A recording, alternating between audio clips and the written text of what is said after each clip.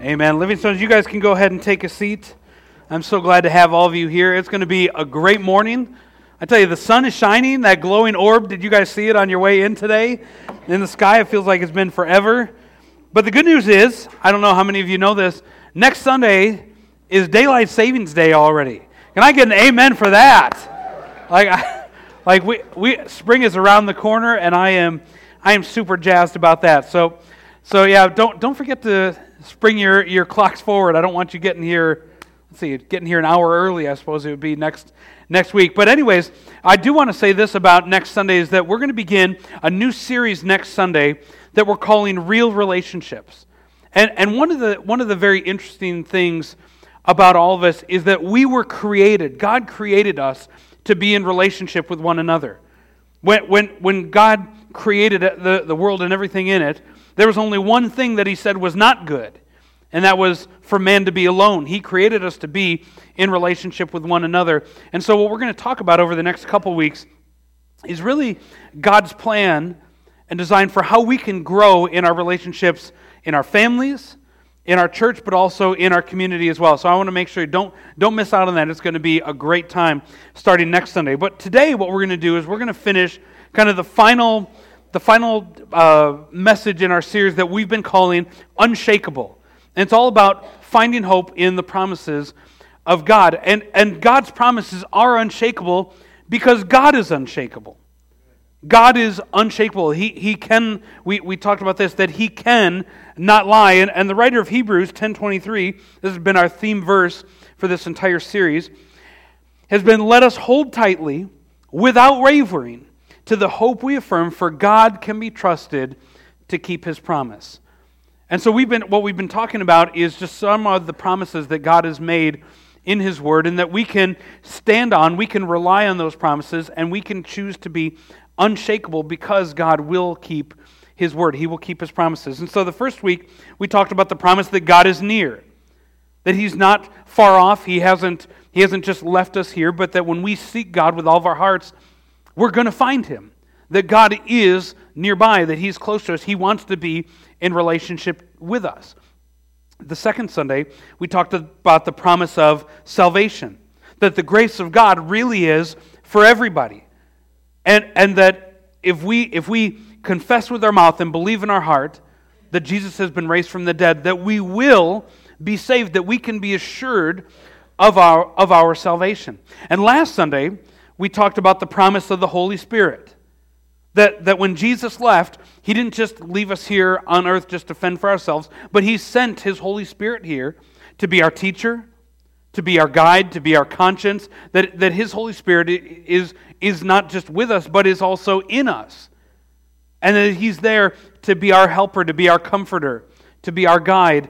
And I'll tell you, I know, and I was sharing with the elders that this week, how desperately we all need the work of the Holy Spirit in our lives. That without Him, we can do nothing. That without Him, I can't lead my family, I can't lead my church, I can't make the decisions I need to make as a man, as a leader, without the Holy Spirit's leading and guidance. Well, what we're going to talk about this morning is we're going to talk about the promise that God is going to be making all things new. God will make all things new. And there's a day that's coming when justice will be done. When justice will be done, and all things will be made right once again. Things will be made right, even though right here and now they might not seem like they're right, like they might not seem like everything is okay. There's a day that is coming where God is going to come and He's going to make everything new. That what we're experiencing now is not the end of the story. That there is much more to be written, and that's what we're going to unpack this morning. So let's pray, and then we'll dive into the Word today. So Father, I just want to thank You, God, for how good You are to us. Thank You for meeting us here this morning. Thank You that Your presence is already here. And God, I thank You for Your Word and what You promised to us in Your Word. I pray that You would help me to accurately communicate Your Word well, and that You would open our hearts and our ears and our minds to hear from You this morning. God, we give You the rest of this service today. In Jesus' name, amen. So let me ask you, when did you first learn the words, "It's not fair"?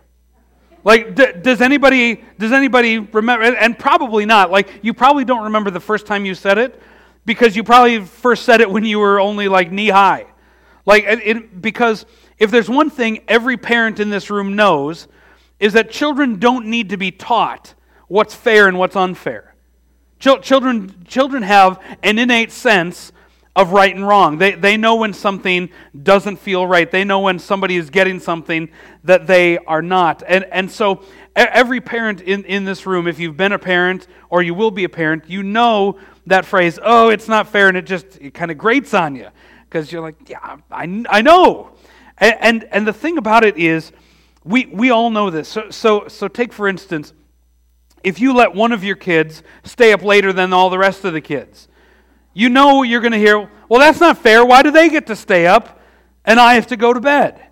Or maybe when like it's time for dessert, and maybe not just, this might not just be kids, this might be some of you adults too. Like you're looking and saying, all right, which one's the biggest one? Like I want to make sure somebody else isn't getting more than me, right? Or, and I'm confessing to you something Angela would probably say I still do this, but like on Christmas morning, when you come down and you saw all the gifts under the tree, how many of you like counted the gifts to see if your brother or sister had more gifts than you had? Because that was me. My parents still accuse me of that. In fact, my grandma, she took this to a whole nother level, because there were 5 of us grandkids, and one of the things that she would do is she would come up in her mind of the amount of money that she was going to spend on each one of us. And so let's just say she decided she was going to spend $30 on each one of us grandkids. Well, what would happen on Christmas morning is we would get our gifts, and then we would get an envelope. Because let's say Grandma only spent $27.35 on us, I would get an envelope for $2.65 inside, because she wanted to make sure everything was totally fair. And that's a true story. Like, we would all get an envelope with like change in it of the difference of what she didn't spend. And I'll tell you, because she knew all right, kids just have this innate sense of, well, that's not fair. That's not right. And our typical response as parents when we hear the words, it's not fair, is get used to it. Life isn't fair, right? How many parents have ever said that to your kids? Yeah, life just isn't fair. And the sad thing about that statement is that it's true. Like, I wish we could tell our kids, you know what, life is always going to be fair. Things are always going to be, they're always going to turn out right. Everything is going to work out great. But the sad reality is that's not the case. We all know that life isn't fair. That sometimes bad things happen to good people and good things happen to bad people. And there's not really an explanation for that sometimes. Like we don't really get that. And the fact that life isn't fair is a reality that every single one of us deal with. The fact that we live in a world where things are not right, where things are not as they should be, is a reality for every single one of us in this room. And I could list 100 examples right off the top of my head, but one like very clear one for me was, this is a couple years ago, my next door neighbor, we were outside working and he came over to me and he was crying, he was a mess. And his daughter-in-law, who is like 31, 32 years old, she woke up one morning and said she had a headache, like on the backside of her head. She ended up collapsing, and a couple hours later she passed away. She was gone. She had a brain aneurysm. And literally, like, she felt completely fine the day before. There were no symptoms. There was nothing outwardly that appeared wrong. She just woke up one morning, collapsed, and then was gone. And he's just like, what do I even do? Like, because now their son and their 2 grandkids had to figure out, all right, how are we going to move forward together as a family without mom now? Like, I mean, it's not right. I still, you guys have heard me talk about this. Our hometown of Milwaukee, I'll still occasionally read online the newspaper of Milwaukee. And just a couple weeks ago, there was a 2-year-old girl that she got caught in some gangland crossfire, and ended up getting killed. This innocent 2-year-old. And you think, man, what do you even say to the parents in that moment? This isn't right. It's not fair at all. We have some friends that there was some faulty wiring in their house, and their house started on fire and burnt down, and all their pictures and their memories and all of that. And a downturn in the economy where people lost their entire life savings in a matter of weeks through no fault of their own. And then all of a sudden they were wrecked. They were ruined. And you look at all this and you just say, man, this is just not right. Like, how much goes on in this world is just garbage, where things are not fair, things are not right, and unfortunately that's just part of the fallen, broken world that we live in. I wish I could look at my kids and say, you know what, it's going to be okay. There's sometimes it's not okay. We again, the elders and I, we were having a conversation this week about this. Even take like the idea of healing. Like, why do some people get healed? Why do some people get better from cancer and other people don't? And you just look and it doesn't make sense because it doesn't seem right. And I'll tell you, it also doesn't have to be this giant catastrophic incident either that we deal with that demonstrates and shows that the world is not right. Angela and I were talking this week about this message this morning, and she asked me, she said, like, what's one of the things that frustrates you the most about this world? Like, what is the thing that just aggravates you the most about the world that we live in? And I thought about it for a few minutes. And I said, you know what? I think it's that everything just seems to be such a pain in the butt. Like everything just seems to be such a hassle and such a pain. Let me give you an example. Because things that are bad, things that are negative, are easy. Anything that's good or worthwhile is hard. It's difficult to do. Like, gaining weight is easy. That's not hard to do. Losing weight is the exact opposite. Losing weight is difficult. Getting into debt, that is easy to do. You don't need to be a rocket scientist to get into debt. Getting out of debt, again, that's a much harder, much more difficult thing to do.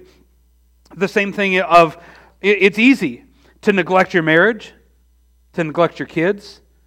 It's a lot harder. It's a lot more difficult to be purposeful about investing in your kids and pouring into them, loving your wife. Like, the things in this world that are bad for you are easy. Like, why doesn't broccoli taste like chocolate? You know what I mean? Like, the things that are bad for you are easy. The things that are good for you are hard to do. And I'll tell you, and this is going to seem really petty, but this just so clearly illustrated this point of just, where it just feels like things are just not right. And so this was a while ago, maybe about a year ago or so now. One of our bathrooms, the faucet was dripping, drip, drip, drip, drip. And so, being the handyman, I was going to be my wife's hero. I was going to fix our bathroom faucet and get it to stop dripping. So I went to Lowe's, bought the part that I needed, went back home, and it was the wrong part. Just like, ugh. Go back to Lowe's, get the right part, come back home, and it's still not the right part. Like, has anybody ever been there where you like the people at Lowe's, they're like looking at you like, what is wrong with you, buddy? And so I went back to Lowe's again, and I finally talked to the guy and said, hey, this is the faucet I have, this is what I'm looking for. He's like, oh, dude, I'm sorry, we don't carry that brand, we don't have that part for you, I can't do anything to help you. And so I thought, all right, well, I'm not going to admit defeat, I'm just going to replace the whole stinking faucet. So I bought a new faucet, went home, and I start trying to take the old faucet off. And I'm not the smallest guy in the world, and so I'm crawling like inside our vanity, trying to unscrew it from underneath, and I cannot get it for the life of me. Like, I can't get any leverage, and it was so aggravating to me. So I go to Lowe's a fourth time, and I bought a basin wrench, and I thought, well, surely this. Like, I bought my basin wrench, I'll be able to get the faucet off, and I'm under there, and I still cannot get this stupid thing off. And like, at this point, I'm ready to like cuss up a storm. I was just at my end. I finally had to disconnect everything. I had to disconnect the drain line, and take the entire sink off of the vanity, unscrew, take the faucet off, put the new one on, and all this. And I finally got done. What should have been like a half an hour project at most ended up taking me like 7 or 8 hours, cost me $100, and 4 trips to Lowe's. And it was one of those things where it's just like, why can't things just work out? Like, has anybody ever said that before? Like, why can't things just work? Why does everything have to be such a stinking hassle?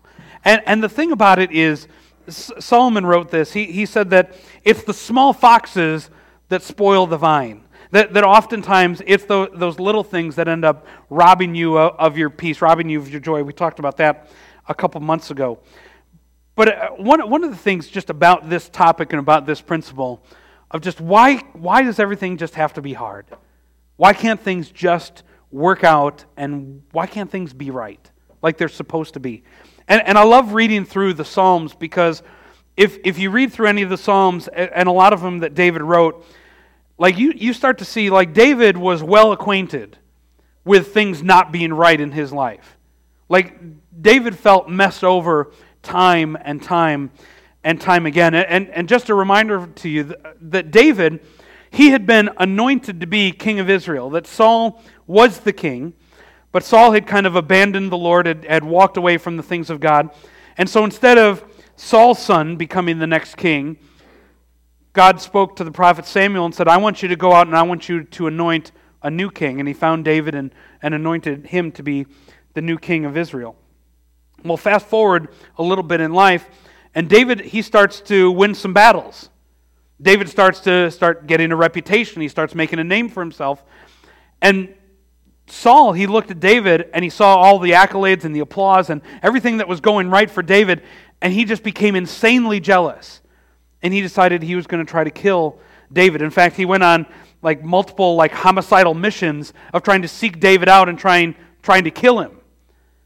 And David, the man who was anointed to be the king, ends up having to spend the next several years of his life on the run. He's living in caves. He's trying to run for his life from this psychopath that has been trying to kill him. And during one of these times that he's on the run, David writes what we now call Psalm 13. And I want to read for you the first 4 verses in Psalm 13. And just hear out of this, hear David's just anguish that as he's calling out to God. He's saying, "How long, Lord? Will you forget me forever? How long will you hide your face from me? How long must I wrestle with my thoughts and day after day have sorrow in my heart? How long? How long will my enemy triumph over me? Look on me and answer, Lord my God. Give light to my eyes, or I will sleep in death, and my enemy will say, I have overcome him, and my foes will rejoice when I fall."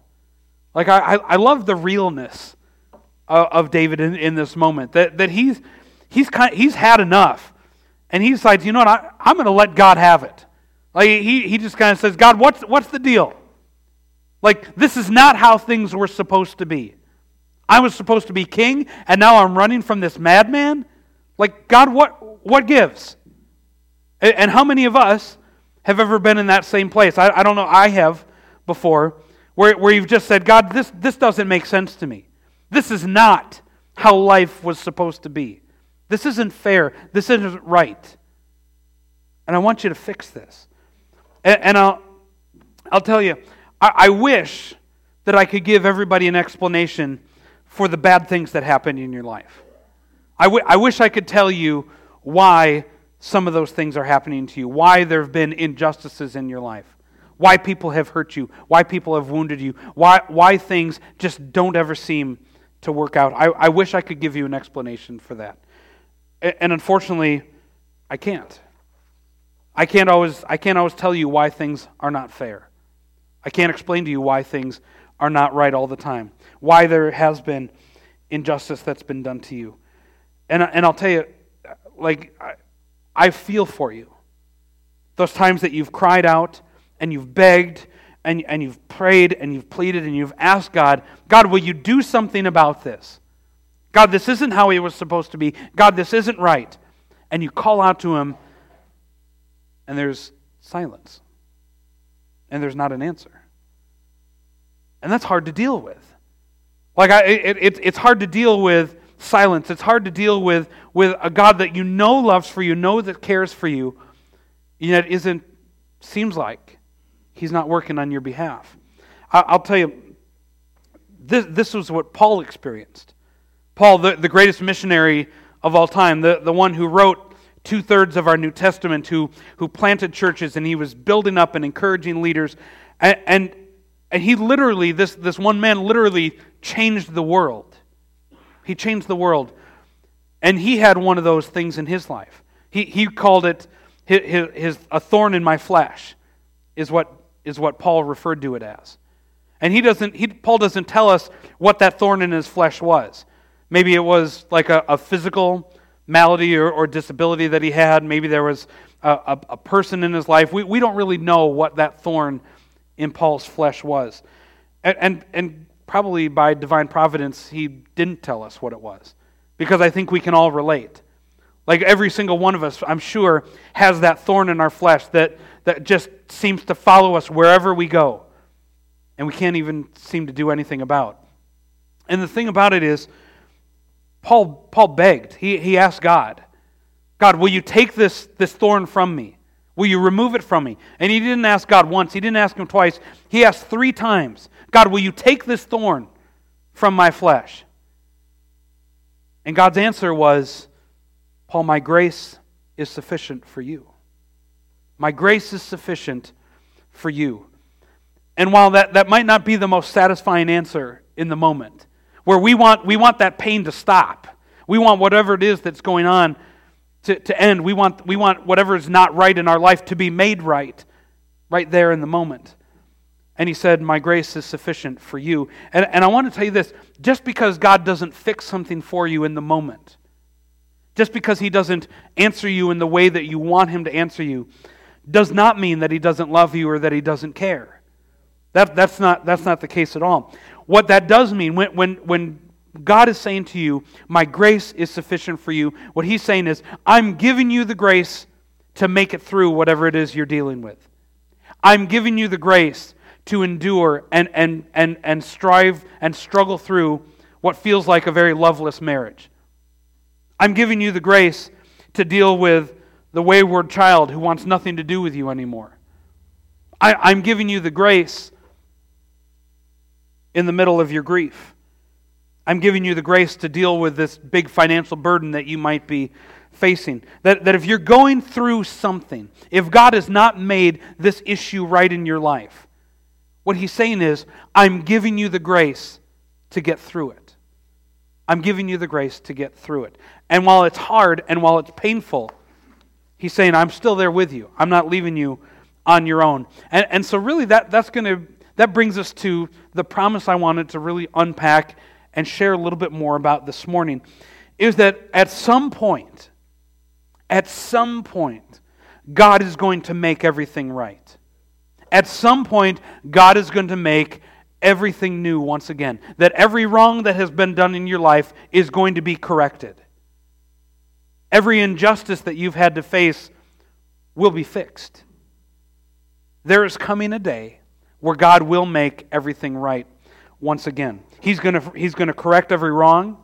He's going to console every hurt. And He's going to restore to you what has been taken away.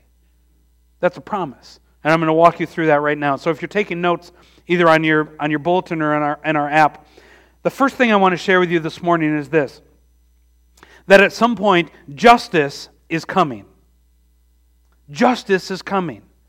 And that's great news. That the things that have been done wrong to you are going to be made right. That justice is coming. Luke, the writer of Acts, said this in Acts 17:31. He says, for He, talking about God, for He has set a day when He will judge the world with justice by the man He has appointed. And He's talking about Jesus. He's saying at some point there is a day that has been set where Jesus is going to come back and He's going to judge the world with justice. He has given proof of this to everyone by raising him from the dead. That there is a day where Jesus is going to come back and he is going to make everything right.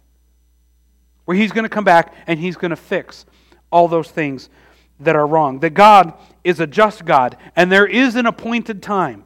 It might not be right when we want it. It might not even be in our lifetime. But there is a day when Jesus is going to come back, and he's going to make all those things right. Every injustice will be corrected, and every wrong is going to be exposed and made right. Every single one. And even though, like I said, even though things might not be right here, a day is coming when Jesus will be coming back and justice will prevail. Justice will prevail. He's not, and let me tell you this, God is not ignorant of the things in your life that are not right. He's not ignorant. It's not that he doesn't care. He's going to fix it at some point. But while we wait, his grace is sufficient for us. His grace is sufficient for us. And I'll tell you this, every single one of us, like I told you about our kids, how every kid has an ingrained sense of right and wrong in their life, where they know things when things are not fair and they know when things are. We all have an ingrained sense of justice inside every single one of us, that we want things to be right. We want things to be whole the way that they were supposed to be in the beginning. We want a sense of justice. We have a sense of justice about wanting things to be right once again. And so not only is Jesus going to come back and make things right, but the second point I want you to know is that there's going to be a time when restoration is coming. Not only is he going to make things right, but Jesus is also going to restore things back the way they were supposed to be in the beginning. There will be a day that comes. And again, Luke in Acts chapter 3, he says this. He says, heaven must receive him until the time comes for God to restore everything. Now let me just kind of explain what that means. What he's saying is, Jesus is not here right now. Jesus is not here yet. He's remaining in heaven for just a moment until the time comes for God to restore everything.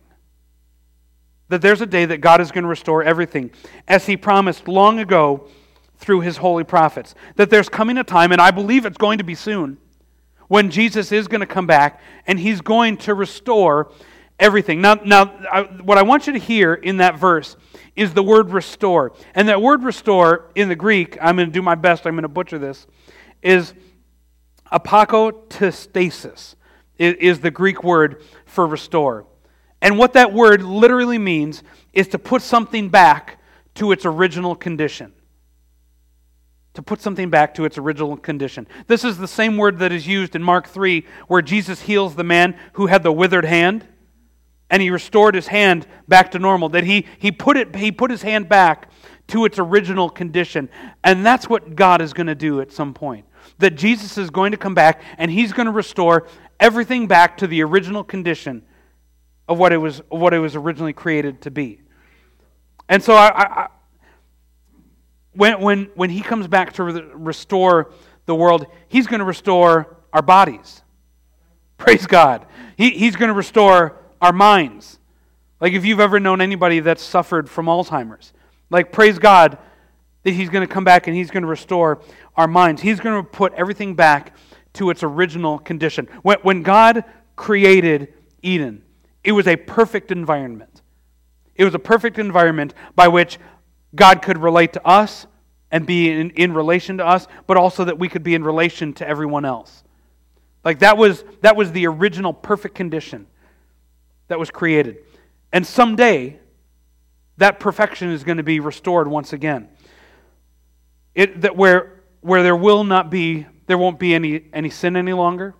There won't be any pain, any suffering, any death, any sickness, any tears. That there's going to be a perfect place that God restores. Once again, back to its original condition. That every single one of us can be a part of. And I tell you, I look forward to that day. I look forward to the day when Jesus comes and He's going to restore everything back to the way it was supposed to be. If you've ever thought in your life, man, it was not supposed to be like this. You're right, it wasn't. It wasn't meant to be like this. That was part of what happened in the fall. But the good news is that God is going to make it right. And what was supposed to be, we will be able to enjoy once again. And then the final thing I want to share with you is this, is that at some point, God will make everything new. God will make everything new. I want to share with you a passage from the book of Revelation. And there's a lot more in this passage that I'm not even going to try to explain right now. If you've ever done a study of Revelation, you know there's... it takes some learning. I'm not going to try to explain everything, but there's some pieces in this passage I want to share with you, and I'm going to read from you from Revelation 21, verses 1 through 5. And this is Jesus' disciple John who is writing this. He says, "Then I saw," God gave him a revelation. That's why it's called the book of Revelation. "Then I saw a new heaven and a new earth. For the first heaven and the first earth passed away, and there was no longer any sea. I saw the holy city, the new Jerusalem, coming down out of heaven from God, prepared as a bride beautifully dressed for her husband. And I heard a loud voice from the throne, saying, 'Look, God's dwelling place is now among His people, and He will dwell with them and be their God. He will wipe every tear from their eyes.'" Praise God. "There will be no more death, or mourning, or crying, or pain, for the order of things has passed away. He who is seated on the throne said, 'I am making everything new.' Then He said, 'Write this down, for these words are trustworthy and true.'" That God is going to, one day, God is going to make everything new. Everything new once again. That eventually we are going to live in a world that is perfect, the way that it was meant to be. A world that is void of pain, that is void of death, void of suffering, void of sorrow. And I love that He said He's going to wipe every tear from our eyes. That the pain and the injustice and the things that have happened to you in this world that are not right, we're not going to have to endure that forever. That there's coming a day where He's going to make all things new, where He's going to make all things right once again. And right now, we live in that world where we have to endure garbage, where things just are not right. But at some point, and this is good news for all of us here, at some point, Jesus is going to come and He's going to make all things new, just as it was supposed to be in the beginning. We're not going to have sinks that break down. Like we're not going to have relationship hurts. We're not going to have people that have taken advantage and wounded us any longer. And it's going to be a glorious day. It'll be a glorious day when Jesus comes back, and I can't wait. I can't wait for it. I'll invite our worship team to come back up right now, and I just want to kind of close with this thought for you, because I pray that this fact is an encouragement to you, that one day all things will be made right. One day all things will be made new once again. And even though there's a lot that's wrong in our world right now, there's a lot of things that are not right. There's a lot of things that are gigantic pain that doesn't seem fair. And everywhere we look around, we see injustice, we see pain, and we see suffering. But I want to tell you this, and this is the final thought I want to share with you, is the good news is that all that hurt is just temporary. All of the things that are not right in your life, it's just temporary. Paul wrote this in his second letter to the Corinthian church in 2 Corinthians 4:7. He says, "For our present troubles," talking about all the mess that we have to endure and deal with right now, "for our present troubles are small and won't last very long. Yet they produce for us a glory that vastly outweighs them all and will last forever." It'll last forever. And I want you to know this. Paul is not being flippant. Paul is not saying the pain and the heartache and the sorrow and the things you've dealt with in your life are no big deal. That's not what Paul is saying at all. Like, if anybody had a right to talk about how things were wrong and unjust in his life, it was Paul. Because if you remember, Paul, he was whipped 39 times, 5 times. Like, he had his back ripped open 5 separate times.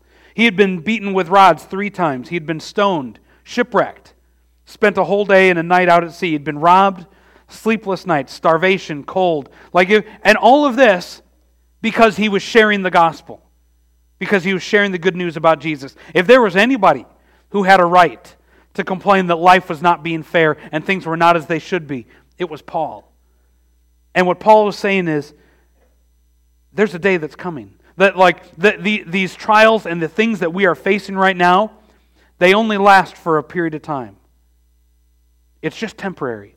But someday, we're going to be able to experience a glory that vastly outweighs all of the mess that we've had to deal with. All the things that are unjust and not right in your life.